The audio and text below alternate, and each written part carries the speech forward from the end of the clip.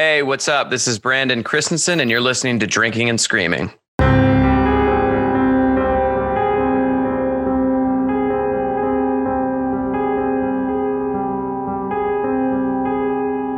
Welcome, listeners, to Season 5, Episode 3 of Drinking and Screaming, a queer and feminist podcast about horror movies and cocktails. I'm Shar, and my pronouns are she, they. And I'm Callie, and my pronouns are they, them. And this week, we're kicking off the month of October by watching the Shudder original Superhost from 2021.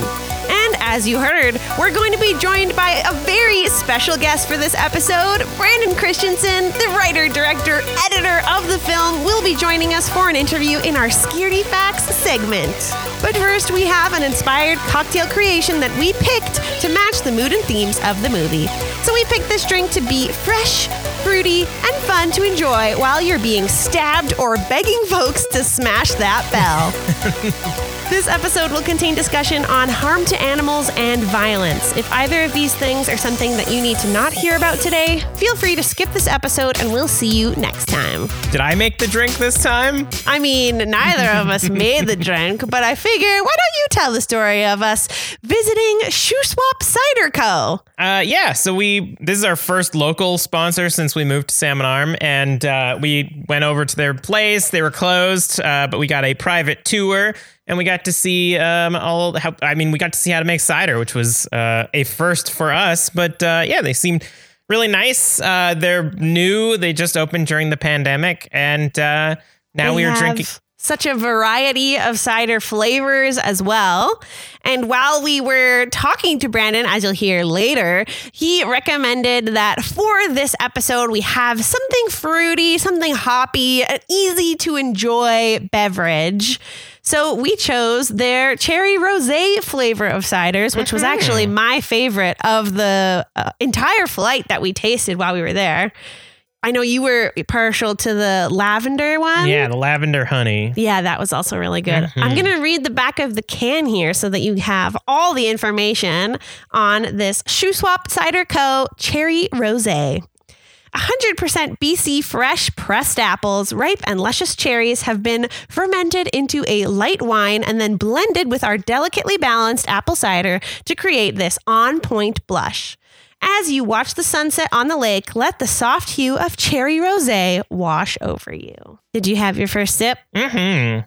And all of that was right. It is washing over me. We're recording at night, so the idea of us doing it like light and everything's so summery and stuff didn't really make sense. So it's dark and dreary in here, but this is helping pick us up for it. And the film was so bright. It takes place almost entirely during the day. And this is such a great, either late summer or early fall cider to enjoy. For me, I find cider is totally a fall drink, but of course I'll have it at any point in the year. I know that ciders, specifically like hot ciders, are very fall-like.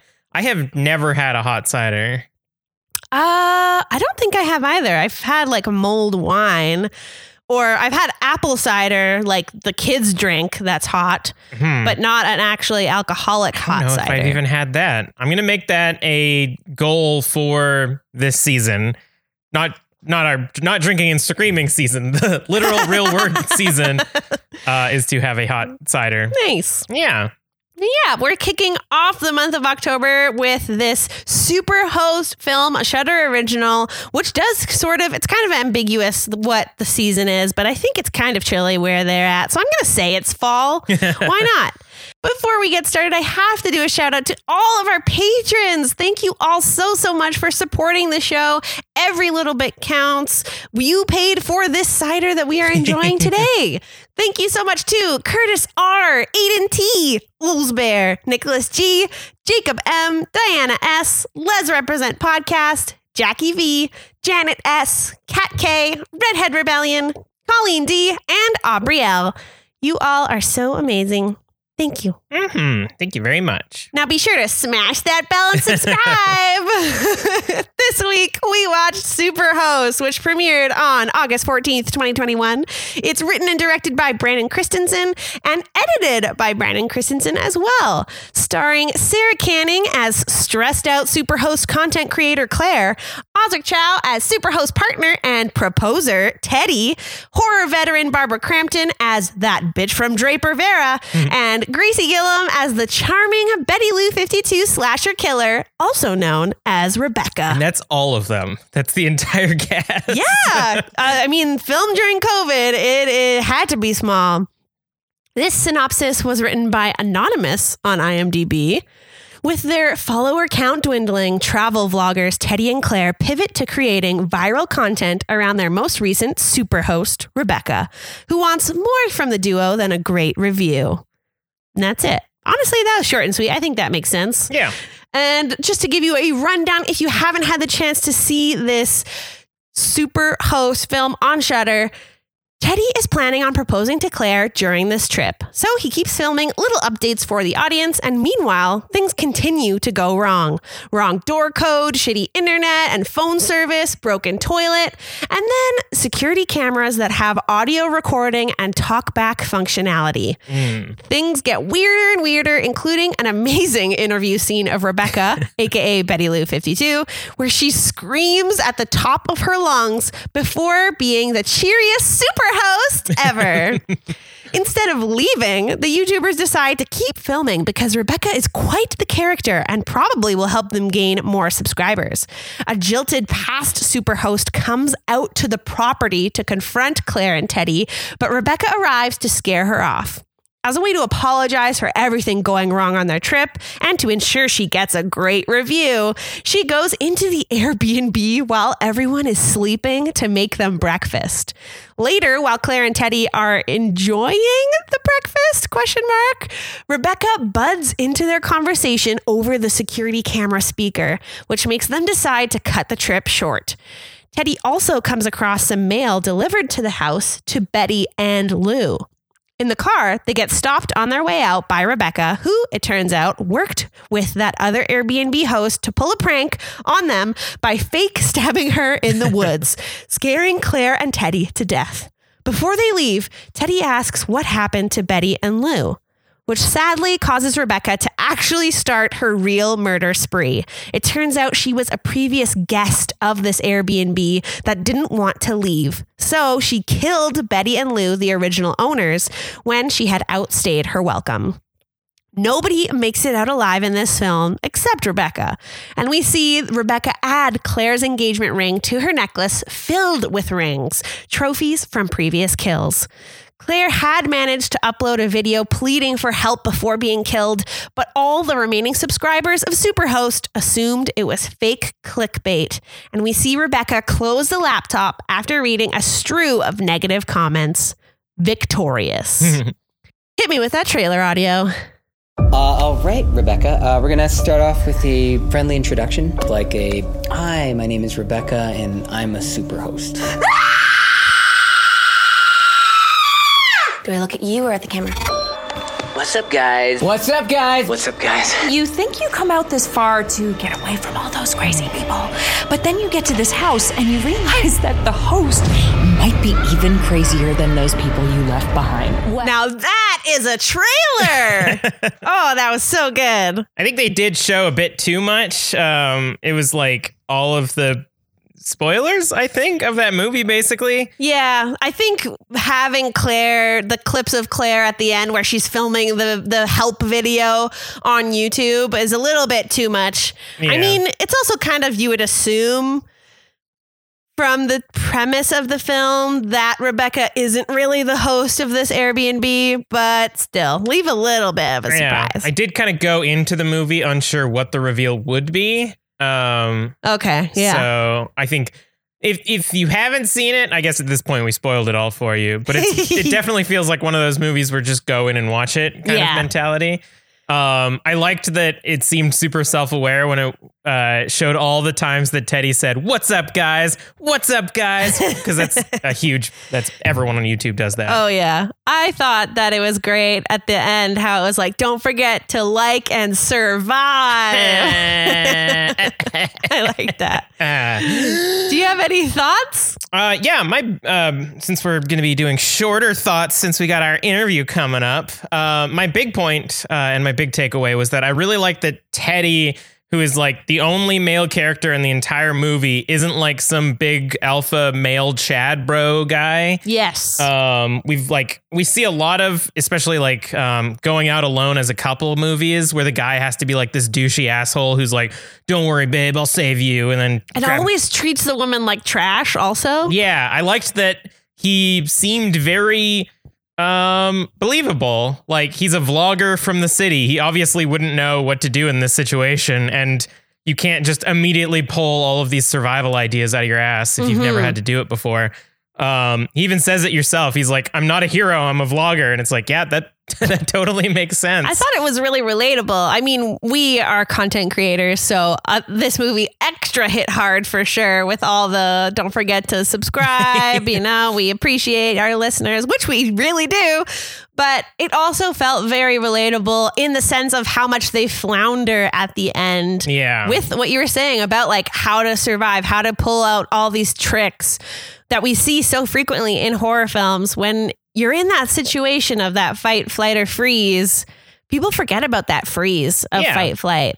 It would have really sucked if his girlfriend was like in trouble and then he saves her and it like became this trope of like, oh, even if you are a vlogger, you can still find that within yourself and rescue the woman. And the fact that they didn't and they all fucking died. And yeah, it was really good. I liked that. Yeah. It felt modern to me. That it would be presented that way. The character of Teddy also, I really enjoyed seeing this romantic side of him. Yeah. You don't really get to see that very often. Of course, you hear the stories of massive proposals, et cetera, that people put so much work into for their partners.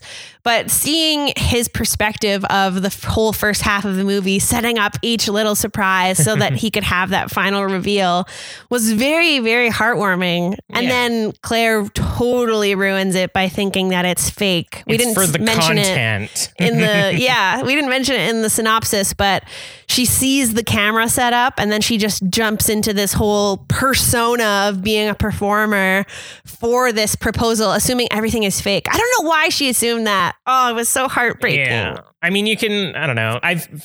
If a normal person sets up a camera in the woods and then proposes, like you just assume that you want it for the memories, but to immediately be like, oh, this is such a great idea, lol, you're not actually proposing, it's for the hot content. Yeah. Is really sad. Oof. Like, why can't it be both? Maybe it's for the hot content, but also genuinely proposing. And really cute. Yeah. I guess she's just really stressed out also. So it's bad for me to think too negatively of her. Yeah, she's getting supported by her partner's parents. Ugh. Ugh, who does that? Ugh, gross. Speaking of, are you done with your point? Yes, that is my point. I'm just speeding along because we got to get to that interview. I'm so excited for everyone to hear it. But speaking of the subversion of the tropes of that male dominance characters and having that alpha male persona be flipped on its head with Teddy, and with Claire sort of being flipped on her head too, of kind of being the negative person in the relationship. I really want to talk about Rebecca. Mm-hmm. She was an amazing horror villain. I thought it was fantastic to see the subversion of expectations for women in horror films in general, who are basically 99% of the time the victims that scream before they get impaled while they are half naked, which fine, if you want to be half naked, props to you, but it's annoying when it's all the time on horror films.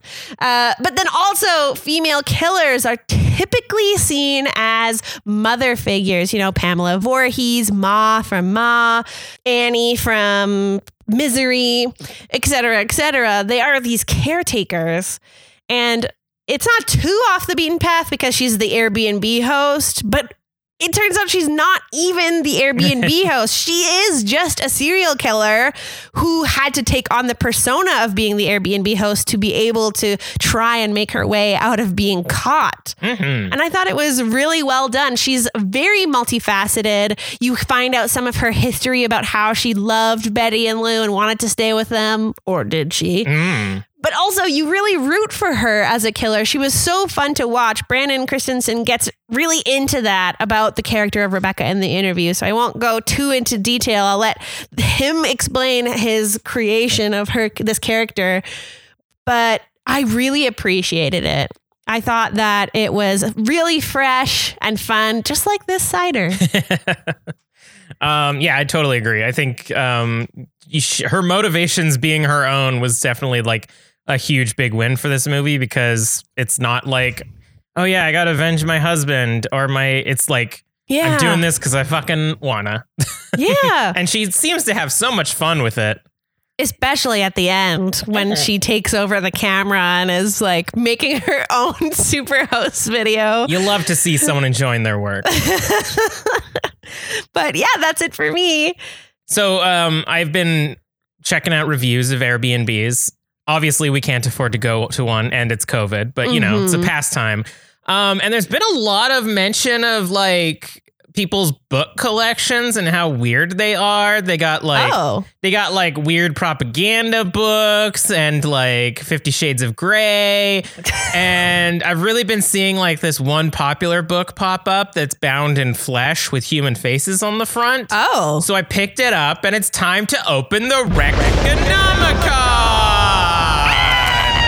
I keep sometimes accidentally changing the cadence. It fucks me up. Don't forget to like and subscribe for the Reconomicon. Smash that face button. What's your recommendation? Mine is a loose recommendation. So a while ago, we watched The Cleansing Hour from 2019. It's another horror movie about content creators getting their comeuppance. It wasn't great, but it did have some fun points, and I don't remember leaving being like, ugh, what a waste of time. So I loosely recommend The Cleansing Hour from 2019. My recommendation is not loose whatsoever. It is a hard-hitting recommendation for Z from 2019. Hey, same year. This has the same amazing writer and director. You definitely want to check out this film about an evil imaginary friend named Z, the first one to ever lately make me scream out loud while we were watching it. And you really want to check out this film. Listen to the tone I'm saying this in. What could you possibly want to listen to Z for? I don't know. Maybe you'll find out later this season. Z from 2019.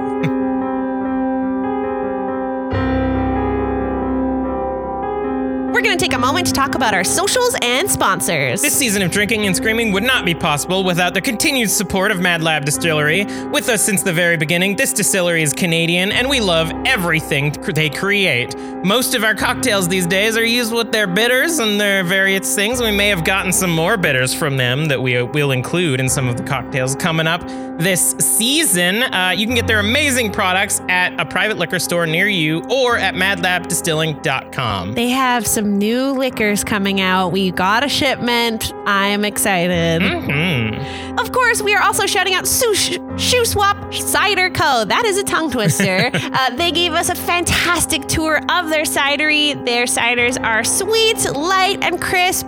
You can buy them at a private liquor store as well. Shoe Swap Cider Co. Now say it 10 times fast. Shoe Swap Cider Co. Shoe Swap Cider Co. It's a little bit easier if you go fast.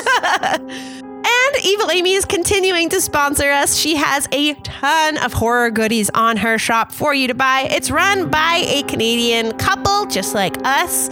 And you can get 10% off your purchase if you use code EVIL10 at checkout. And they ship globally at evilamysterrorshop.com. You can follow us on Instagram and Twitter at drink_scream, on Facebook at Drink and Scream, and you can email us at drinkingandscreaming@gmail.com. For more information and to buy some merch, go to drinkingandscreaming.com. All right, guys, let's get back to the episode. And remember to follow, review, and hit that subscribe button.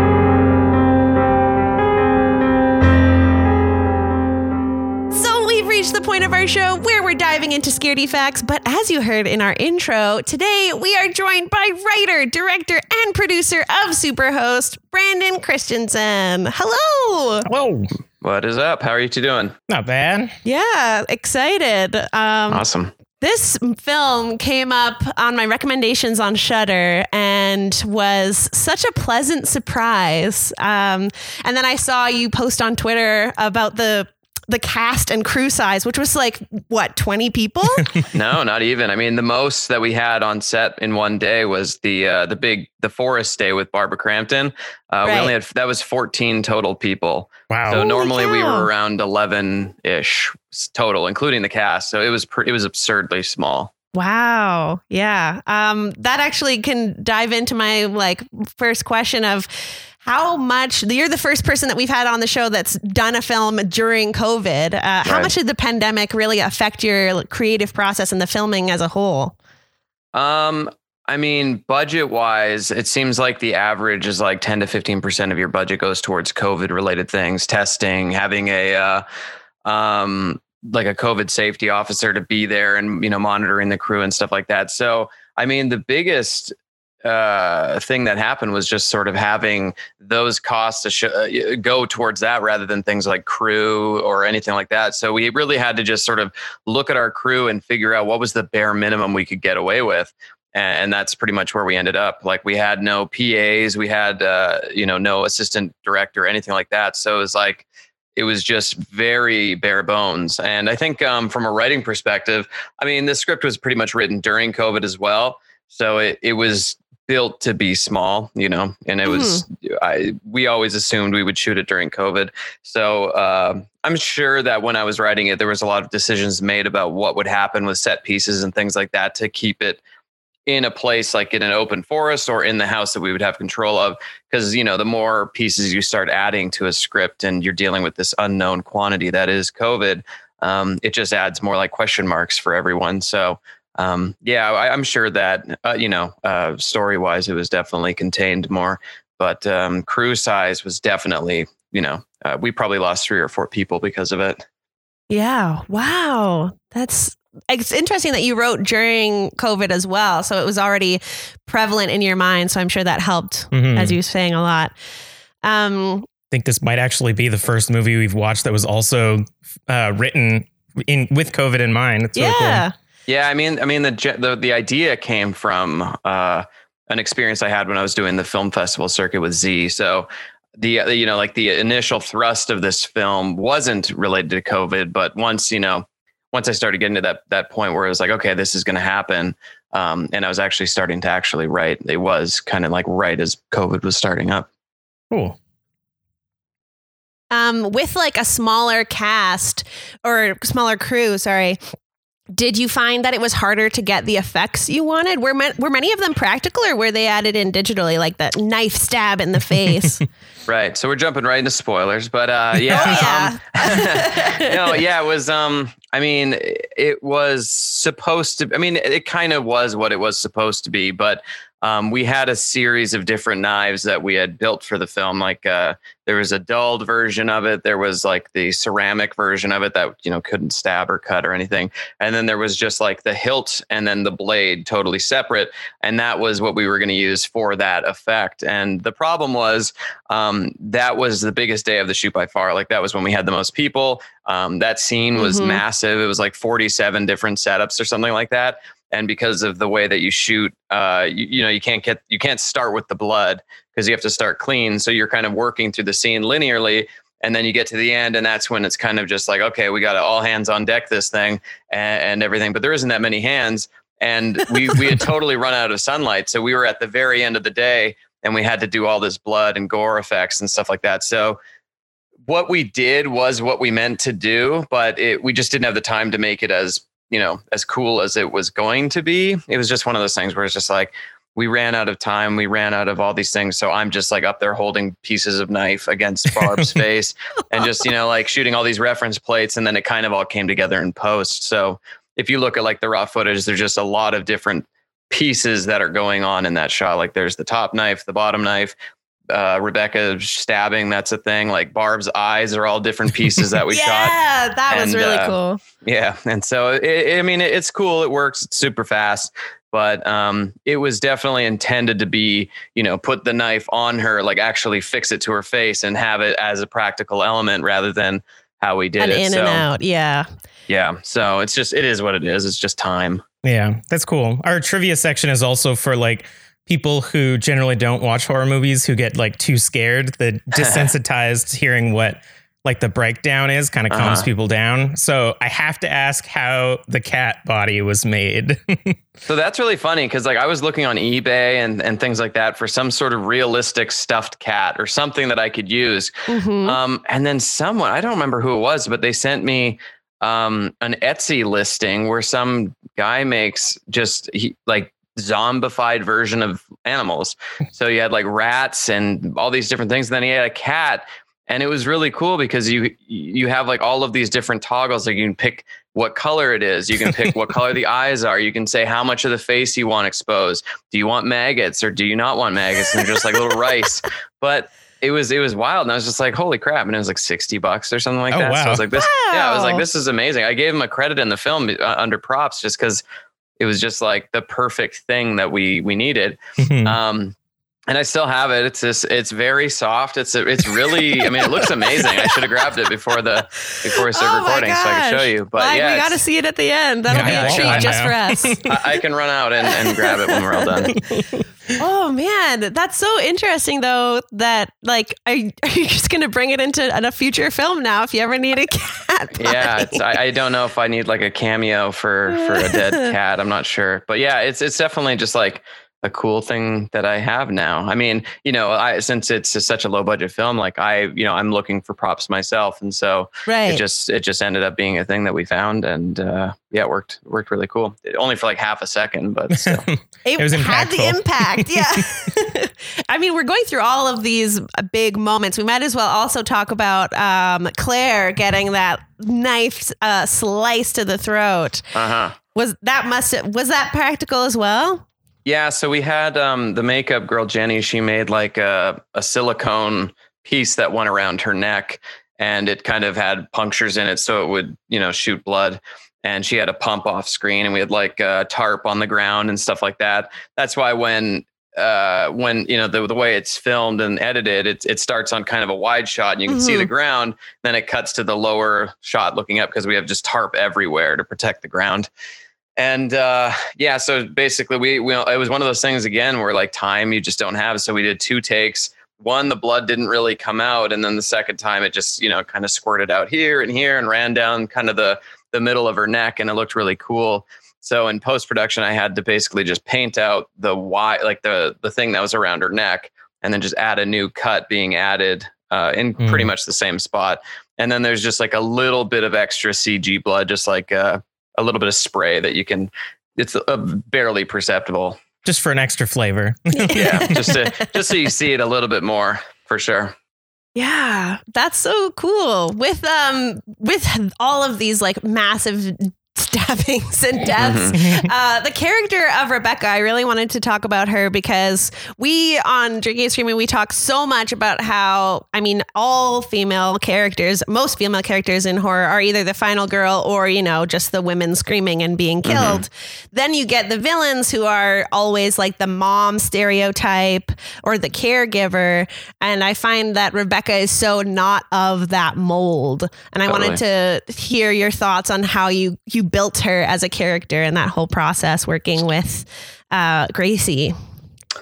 I don't know. It was just one of those things that I thought would be really interesting when I was coming up with the script. So basically, I had that this experience in Toronto when I stayed at an Airbnb and the toilet didn't work, and I had to have the host come out, and he came with a plunger and he's plunging the toilet, and we're having this stupid small talk, and he left, and it was fine, and it was just kind of left me with this strange feeling of just like, man, that this is such a weird situation. Like some total stranger is staying in some total stranger's place and he's plunging my pee. And it's just like, what a weird thing that is happening. And so that kind of idea just stuck with me. And then it was when I saw Creep, which was, I was really late to the game on. I just sort of loved the idea of having a character like that was, obviously bad, but so enthusiastic and so just so lovable that you can't help but just root for him through the whole thing. So even though he's going to commit these horrible things, he's so nice to everybody when he's doing it that you just can't help but love him. So those were kind of the 2 pieces that kind of created Superhost. And don't worry, we'll have you on for that too. For sure. Yeah, and it was just like I didn't, when you're trying to come up with this character, it just seemed really interesting to me to make them, kind of a younger character that you wouldn't really see happen very much. Like it's, a 20-something, not a dominating appearance or anything like that. They're just smarter, and they can hide behind this big bright smile that kind of disarms anyone, so it was just kind of an interesting thing to kind of play with, because typically and you'll even see it in the comments with this film. It's like, why didn't they just fight back? And it's like, well, I don't know. I mean, there's fight or fight is a thing for a reason, because you don't, that's what when it comes down to what are you going to do? And obviously these two people aren't exactly like, they're not the strongest people. They live off of views. All they care about is views and things like that. So I think the flight kicked in more than the fight. But it made it very relatable too. The fact that they didn't really fight back. Like Teddy grabs a fire poker, and we were like, yeah, but also, what are you gonna do with that? Yeah, I mean, she's probably killed quite a few people. I mean, you can see that necklace of hers. Yes. I'm sure she's handled more than this Teddy guy, and some vlogger. Yeah. So yeah, it was just kind of like, how do you make someone not only lovable because of what they're like, but also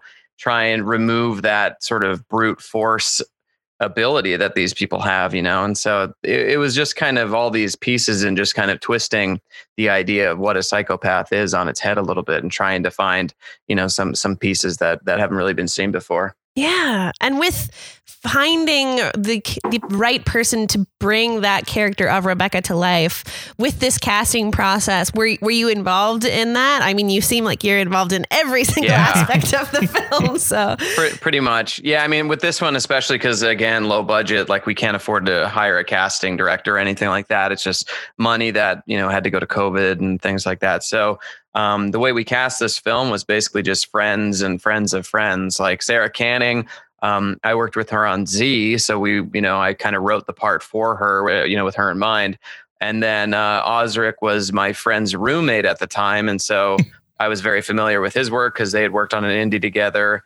And then Barbara Crampton, she had actually reached out to me about some other scripts, a year and a half ago or sometime, and it just never really worked out. But I had her in my Rolodex at that point, so I had this role. I sent it out, sent the script to her, and she just she's like, yeah, let's do it for sure. It was only a couple days for her, right? And then Rebecca was the last one that we cast, and that was always kind of like the movie kind of lives or dies with her. So it was such a big decision. But we actually talked to a lot of pretty prominent actors, and they were all super into it, but they were just doing their own things, like, working on Netflix shows, working on other shows and stuff like that. So they just couldn't do it. So we were talking to one actor, Sierra McCormick, and you can see her name in the credits under production matchmaker, because she was shooting a film. Is it What We Don't See? Is that the one that just came out? I can't. What's it called? I don't know. A movie came out the day after Superhost. And she was one of the leads in it. And, she was shooting that while we were supposed to shoot. So it just didn't work. But she was like, hey, I've got this friend, Gracie Gillum.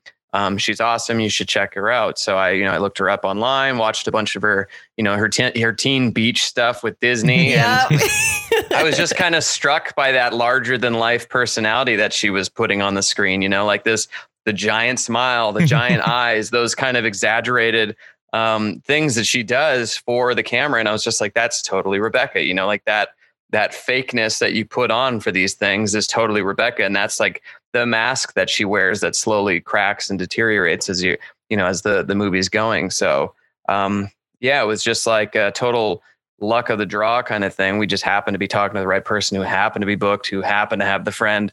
And, we wound up with Gracie, and it was just like, when she came on set and she started doing it, we were just like, oh, wow, this is a totally different movie than we thought it was going to be, because we shot the first week without her, and it was a very standard house horror movie, like, bumps in the night, people talk, whatever, all that stuff. But then Gracie comes in on week 2 and 3, and it was just like the whole tone of the shoot pivoted with her, because it was like, there's this goofy energy on set now, all of a sudden it's like, just kind of weird and off-putting, and we're playing with these ideas. And it was just like, I don't know. It was super fun to play with her, though. She was, she definitely sunk her teeth into it. Oh, yeah. She made the film for me for sure. I loved watching her. And that moment at the end where she's like, should we let them wonder?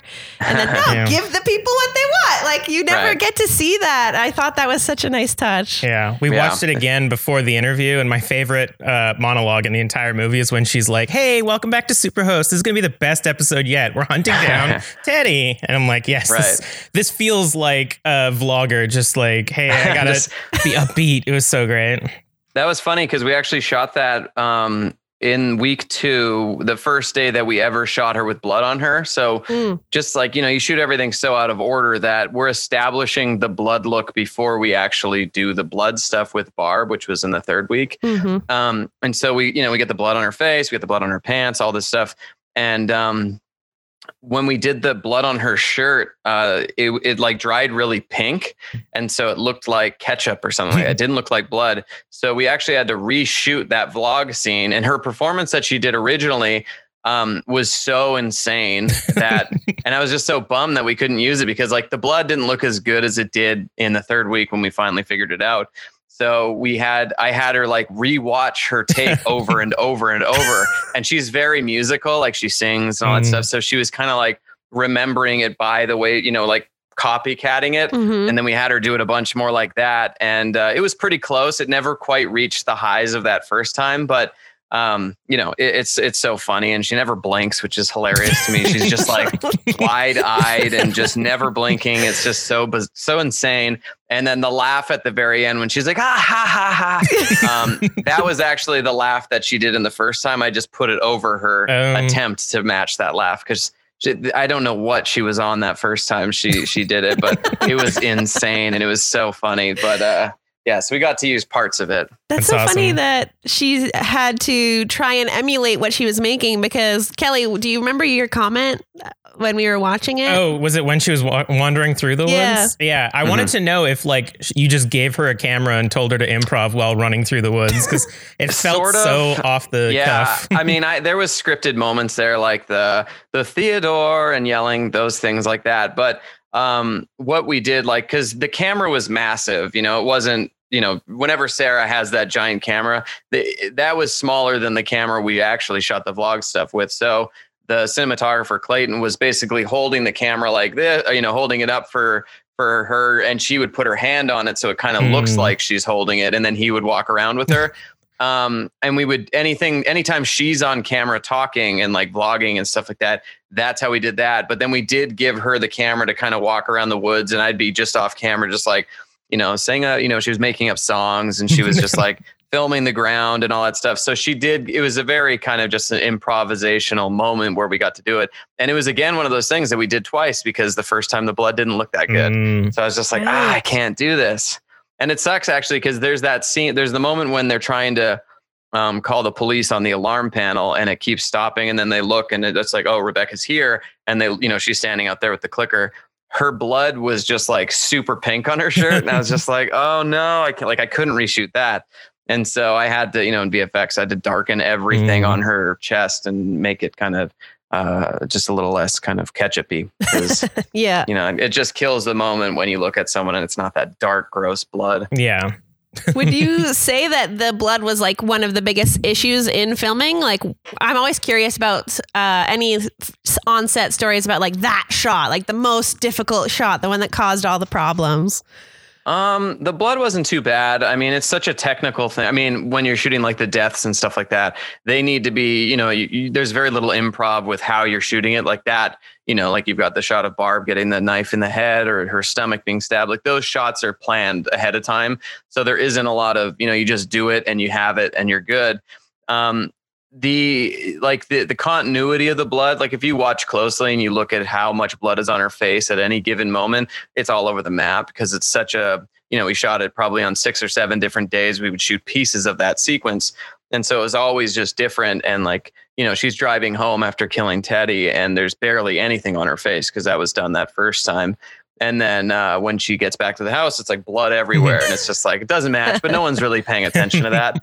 The hardest shot, it's a really stupid one, is after Rebecca fixes the toilet, she comes back and is like apologizing to Teddy, and then Claire walks in and she's like, I got through all of the answering, blah, blah, blah. And then it dropped my call. And then she walks up to the computer and sits down and does that. And that was all supposed to be this like big sweeping dolly oneer that we set up. It was like 25 feet of track. The camera was supposed to sort of track in with her and then curl around her face. And she was supposed to, be watching them and listening to them talk and like getting the idea of like, oh, wow, we should think about, exploiting this girl. And it was all done in this one take.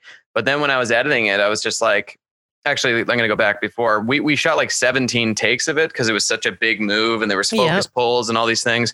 So we did it over and over and over and over. And when you watch it, there's like 1/4 of the shot is used because when I was editing it, like it didn't ever register that that's what she was thinking when she was looking at them, So like the camera spins around her and she's watching them talk and you're supposed to get this sort of feeling, but it didn't happen. So I basically just shot shots of the computer. So she's like, looking at her subscriber count and it's kind of connecting it that way. Like, oh, my subscribers are down and I'm looking at her. And I actually had my cousin's wife come to my house and just shoot her using the computer pad with her hand.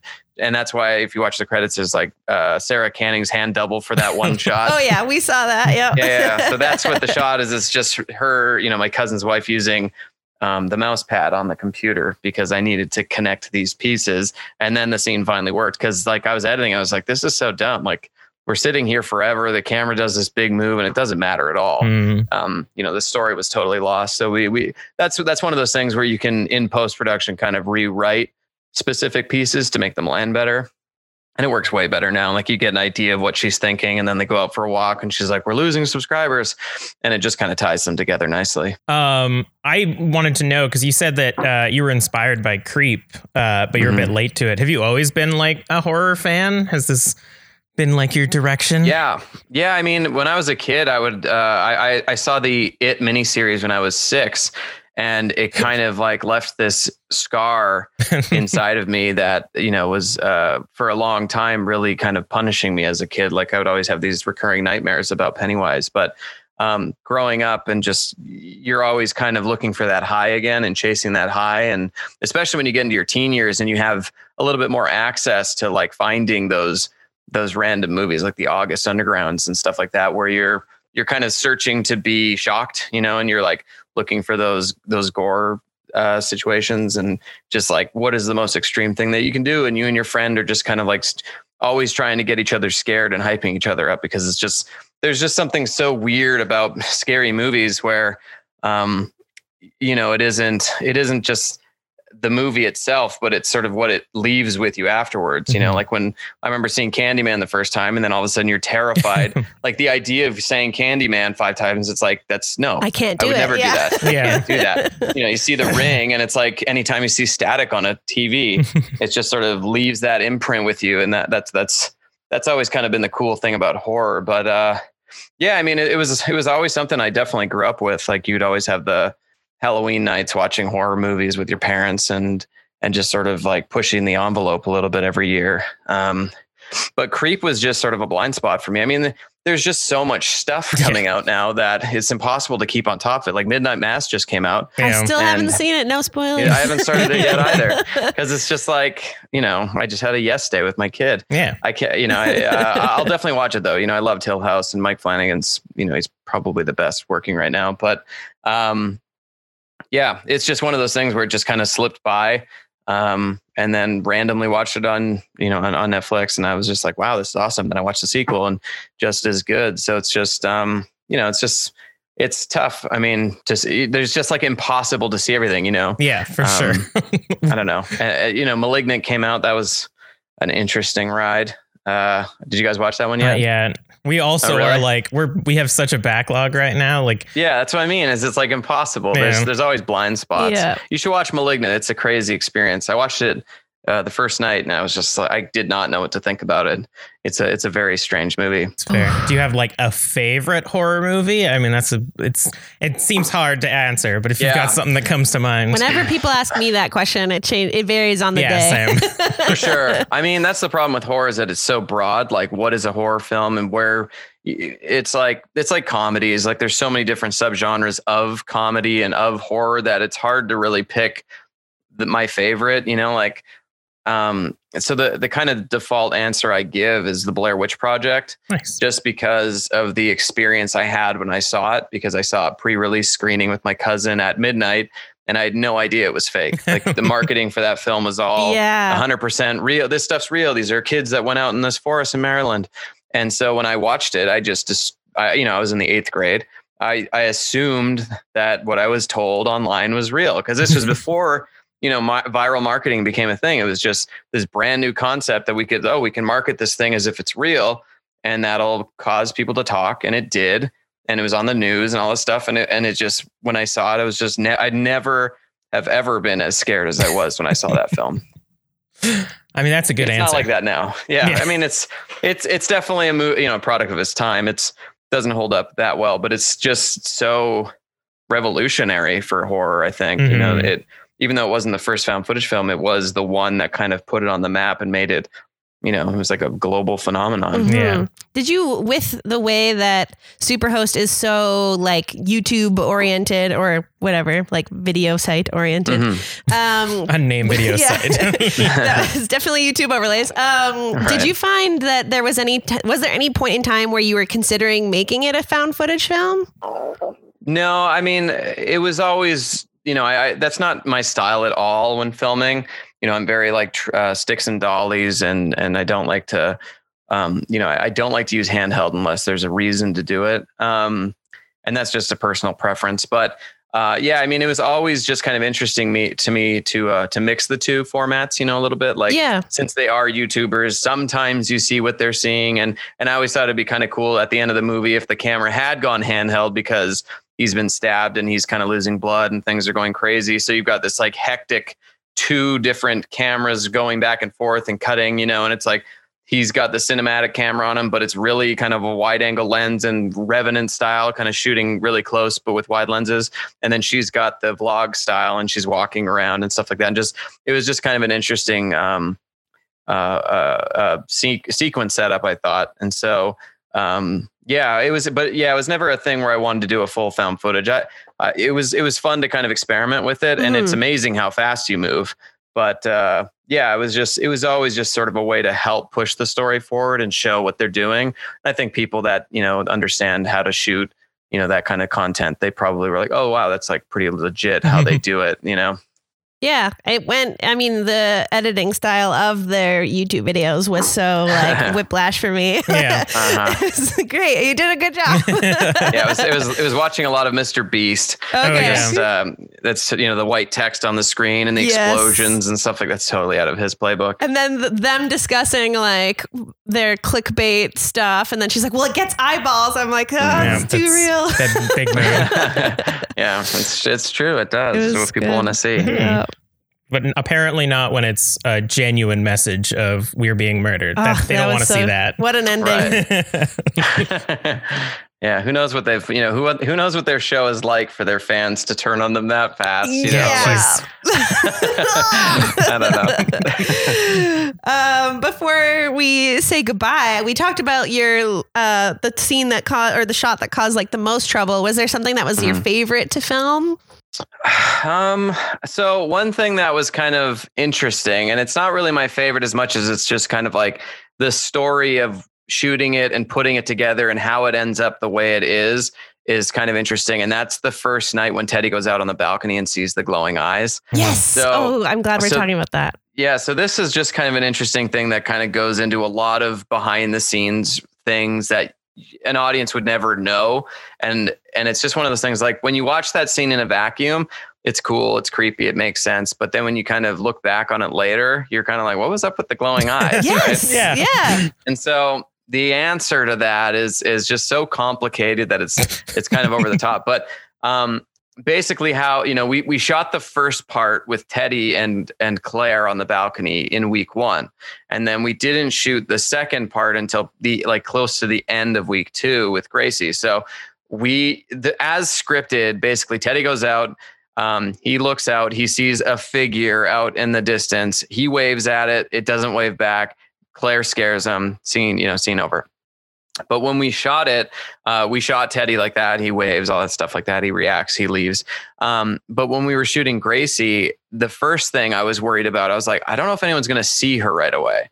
If it's just a shape in the darkness, I don't know if everyone's TV is going to be able to pick up the detail of her shadow, and the impact of that, like the music hit there, is going to land. And so David F. Sandberg, he goes, he does all those movies, and he goes by Pony Smasher on YouTube. He did an awesome video called The Problem with Darkness. And it talks about, even with Hollywood movies, just like how dark can you go and still see something? Because when I'm editing and stuff like that, I'm seeing it in a pretty good light. Like I've got it all kind of dialed in. Yeah. But if someone's watching on their phone or someone's watching on another computer monitor that's not whatever, you never know exactly what they're seeing, And so my first thought when we were filming this, I was just like, I don't know if anyone's going to see her, or at least uniformly see her. So let's add some reflective tape to her eyes. So we put some reflective tape on these sunglasses, threw it on her face, and then we filmed her doing it. And it was just like, okay, cool. Now we can see her. This looks cool. Looks kind of badass. Let's, Teddy tried waving. I was just like, there's that weird wave in Donnie Darko. Let's have her wave like that. So she does this weird kind of like stiff wave. And I was like, great. Okay, we got it. So we have the scene. I'm like, great. I've got everything I need if I need to, do whatever in post. So I'm editing the film. I put it together, and I'm showing people the scene, and everyone's just like, oh, the eyes are cool. That looks really creepy. I'm like, okay, cool. Like you can see it. Everything's working. All these technical things. And, kind of ignoring the whole story part of it, which is like, why are her eyes glowing? And Claire's character, she says like, it was probably just an animal. And that was kind of the justification. Like when you see an animal at night, they have the glowing eyes. Mm-hmm. And then of course the back, or, you go, and then you go like, well, animals don't wave. So it's just like a kind of a hole there. And everyone I showed it to prior to finishing the film, they're all like, oh no, that scene's cool. I love that scene. It's really, it's badass. And they never really thought about it. Neither did I. And then like a week before I delivered to Shudder, my wife watched it and she goes, you should lose the eyes. And I was just like, well, no, you can't do that now. It's been like it's been like 6 months. I've still got like 30 VFX shots to do. I was like, there's 0% chance I want to refigure out that scene. And she's like, no, you're going to regret it. You got to lose the eyes. And I'm like, God, no, I'm not losing the eyes. Like everybody said it was cool. And then, I finished the film. I sent it off. And we did our first screening at Popcorn Frights, and the only screening. And we did a Q&A at the end. The very first question, someone goes, whoa, what was up with the eyes? And I was like, God damn it. And it's like when you get a bad haircut and you have to go to school, and you're just like, I just need to get through today when I have my bad haircut and hope nobody really mentions it. And the very first person's just like, hey, what's up with your hair? You're just like, come on, man. It's just like, I've got this self-consciousness about this one thing. And like, it's just like, someone has to, of course, poke. Yeah. You got to just suspend the disbelief, though. Yeah. For me, in my head, I don't know. It was kind of like Mothman-esque. Yeah, and sure. It just was like creepy. And that's the thing is it's early enough where it's like, you don't really think about it again because the movie kind of increases its pace so fast. But when you're done and you kind of look back at it, you go like, what was up with the eyes? And it's like, there's just so many reasons that we got to that point. The biggest being like, I just wasn't sure the impact of him seeing her would land without really seeing, So that's kind of the main answer. It's a long, complicated answer of how how kind of haphazardly films can be made. It's just like, different decisions happen, and it just is what it is. It added a mystique to her. I think at that point, that paired with like her strange behavior initially, I was like, is she like a skinwalker? Like, was this Rebecca girl someone who owned this place and now a creature has taken over her? But someone on Reddit said like it would be cool if she just assumed she had like night vision goggles. And I was like, well, if I ever do a prequel, I'll just have her buy night vision goggles, and then use night, and then it'll close that hole right up. Exactly. Thank God that plot hole was filled. Yeah, for sure. Talking about a prequel, I mean, the ending of this makes it seem like there could be a sequel. I want to watch the Superhost channel with Rebecca running it. Or Betty Lou, sorry. I legit thought, I was like, I would watch a YouTube channel where it's like a serial killer filming herself murdering B&B or Airbnb people. I don't know how long that'll last on but YouTube. like, you know, like as like obviously made up, Right. but I'm like, that sounds awesome. I would watch that. Yeah, just like a slasher, a vlog slasher kind of updated normally. And just that'd be actually pretty cool. I don't know where a sequel might go. I think a prequel could be pretty interesting to see where she got all those rings. Yeah, totally. I actually didn't even make that connection until my second viewing. The first time I noticed the necklace, but I just thought like, oh yeah, that's like a cute, like it just went over my head. The trinket. Yeah. But then the second time, Well, that's another thing too, that just like, that's the magic of having people together when you're making a movie. Cause that wasn't scripted either. Like when we did our first wardrobe fitting with Gracie, she came over and my wife bought all the clothes and stuff for these actors. And she bought just like a buttload of rings. And so she had a bunch on her hands and she still had like 7 or 8 left over. And I don't even remember who said it, but it was just like, oh, that'd be interesting if she put them on a necklace and it was like her trophies. And we were just like, oh, that's really cool. And then on the last day of filming, we had to do some setup in the basement scene because we were shooting that whole basement on the computer. Sarah dies, Teddy gets stabbed, all that stuff. We had a short break. So it was like, let's run upstairs and shoot that sequence with her putting the ring on the thing just so we have it. And it was really, it took us like 10 minutes to shoot. So we were just like, let's just run, get it. And then we have it. And it was just like one of those things that we always had in the back of our minds through production. Like we need to get these rings sort of answered and it just became like a thing that people go, oh, wow, the rings are a thing, and it just became a thing. So it's just funny how movies are made and they're so just like, when you at least when you allow them to, like these things can happen, just these magical ideas, I guess. Before our last question is always about cocktails, as that is the second half of our show. We usually make a drink to go with the film, but because we haven't done through the magic of editing that first half of this episode yet, what would if you were making a cocktail for Superhost? Anything you would throw into the mix? I think you would need something light and fruity. I think like a nice seltzer would be good for this movie because it's kind of summery and, this movie kind of came at the tail end of summer. It's definitely like not a very dark film. So I think it's kind of, it's always sunlit. It's always kind of, it's moving like a little roller coaster.